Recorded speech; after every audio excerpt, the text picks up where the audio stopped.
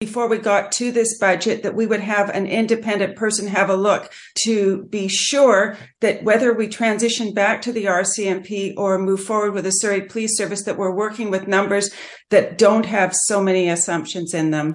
All right, that is Surrey City Councillor Linda Annis. Now, we did talk to her about half an hour or so ago about the situation that Surrey residents are potentially facing right now, that they heard from Surrey Mayor Brenda Locke that the city will be debating and talking about their proposed budget for 2023 through to 2027. And for the first year alone, potentially you're looking at a 17.5% property tax increase. That is huge. About 9.5% of that will be for the policing transition. And then there's inflationary costs, regular salary increases, and everything else. It just totals up to a huge amount, about $400 or so per Surrey property owner. That's a big increase in 1 year. So what is going on with this here? And that is like, even if you're going to keep the RCMP, it sounds like. So to talk more about this, Paul Daines joins us now, member of Keep the RCMP in Surrey. Paul, thank you for being here. Well, thank you for having me. Is this a realistic, do you think, amount of money? Like, what did you think when you heard this news? Well, like everyone else in Surrey who pays property taxes, I'm somewhat shocked. It wasn't entirely unexpected.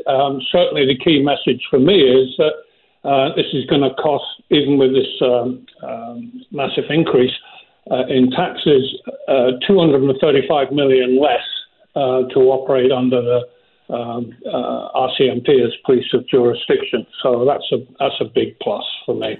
Right, but even if you go back to the RCMP in Surrey, there's still going to be a big property tax increase. Yes, there is, and I think I want to be upfront here that, in my opinion and the opinion of our organisation, this mess is 100% due to the mismanagement of two individuals. First of all, the last mayor, Doug McCallum, his management of this from day one has been appalling. Everything's been conducted in secrecy. There's been no openness, no transparency.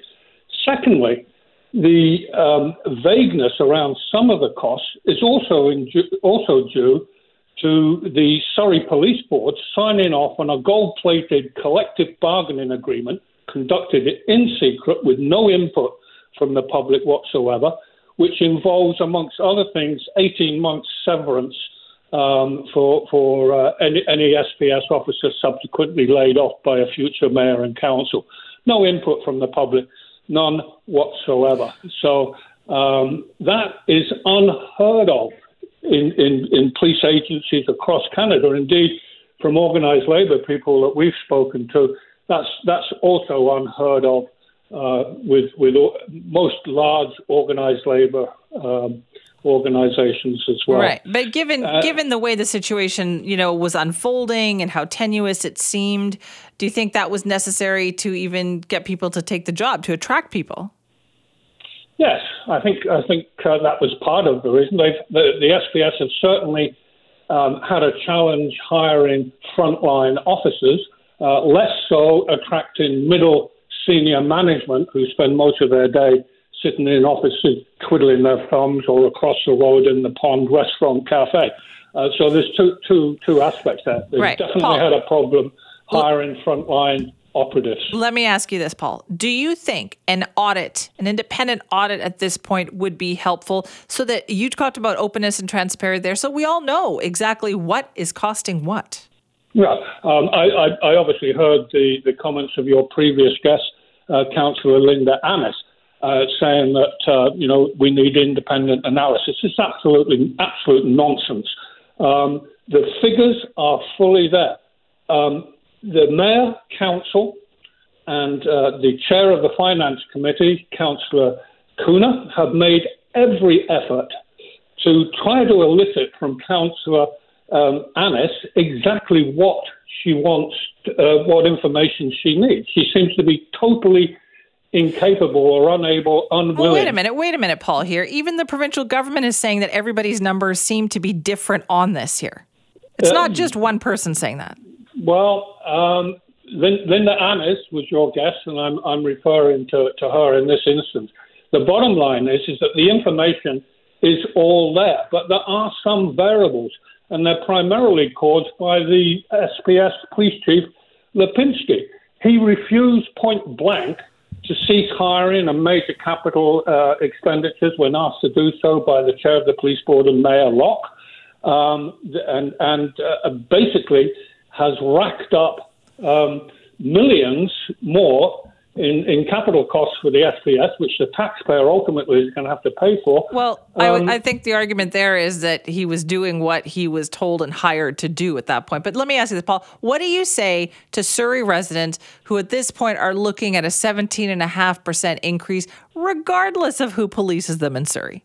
Well, it's going to. I would say to them, it's going to cost $235 million minimum more to go with the Surrey Police Service. Unfortunately, we have to bite the bullet and pay for the extravagant costs and expenditures undertaken by Mayor McCallum and the SPS. It's unfortunate, but that's the way it is. So it's some people are going to find that very uncomfortable. I do personally. I find it horrific that I'm going to have to pay extra taxes, as do most people in Surrey. But it's do you want to pay more or do you want to pay less? How do you feel about the upcoming provincial decision on this? Do you have a sense of how this is going to go? Well, I think the comments that were made by Premier Eby on his recent visit to Surrey, that he recognises this is a huge issue for the people of Surrey, and he also recognised that ultimately this is who polices our community or any municipality in BC is ultimately a decision for the mayor and council. We believe, we think, and we hope he's going to respect the democratic wish of the people and the vote by the new mayor and council to keep the RCMP in Surrey. Clearly, they still have to satisfy themselves that public safety is paramount. We would say get on with it, but we recognise at the same time they've got a job to do. All right. Well, listen, thank you for your time this morning. Okay, you're welcome, Simi. Appreciate that. Paul Daines is a member of Keep the RCMP in Surrey, talking about that proposed 17.5% increase for Surrey property taxpayers. That is huge, right? 9.5% of that is going to policing transition costs, or proposed to go to that.